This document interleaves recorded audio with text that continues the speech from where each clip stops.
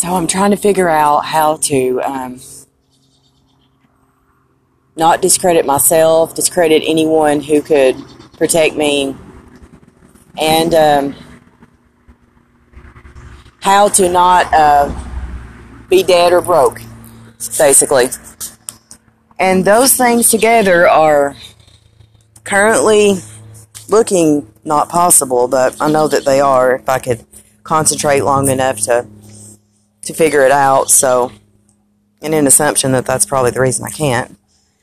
So,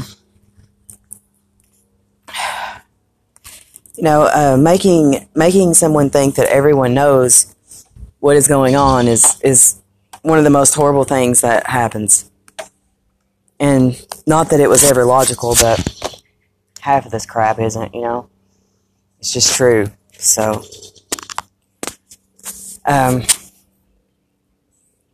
but I do know that there are a lot of people that do, and that is the problem. That's the issue, is that I know absolutely that they do, because either they do or it's way more scary than I think it is. I'm not sure which one, but either way, my God, how scary. So, now I have this situation where there are all these people that I tried to tell that this was happening, and I feel like they didn't do anything to prevent it, and they may have prevented some things. I mean, some people may have had a hand in preventing a lot of things. There's probably no doubt about that, and that's something that I do think.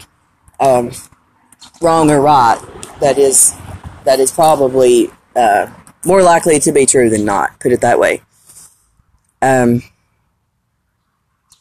But now I'm in this situation where I don't know what to do, because it could screw me, and I've done that a lot of times.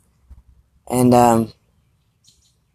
there's nothing holding you back when you're going to screw yourself. I promise you that.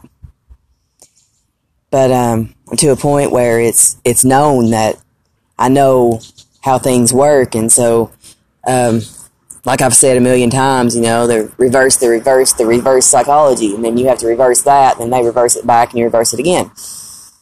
So I always have to be a million steps ahead, where 10 used to be appropriate. So, and that's hard to do when you're kept in a trance all the time. So, and when you're always freezing, and you can't sit in one spot, and all these weird moods are coming. You're like, God, I can't stand them. And then you're like, God, no, yeah, I can. It's my Lord, I think anybody on the planet's this moody. But I swear I have to laugh at myself sometimes. It isn't myself, but I have to laugh about it, because God, I get so pissed off just suddenly.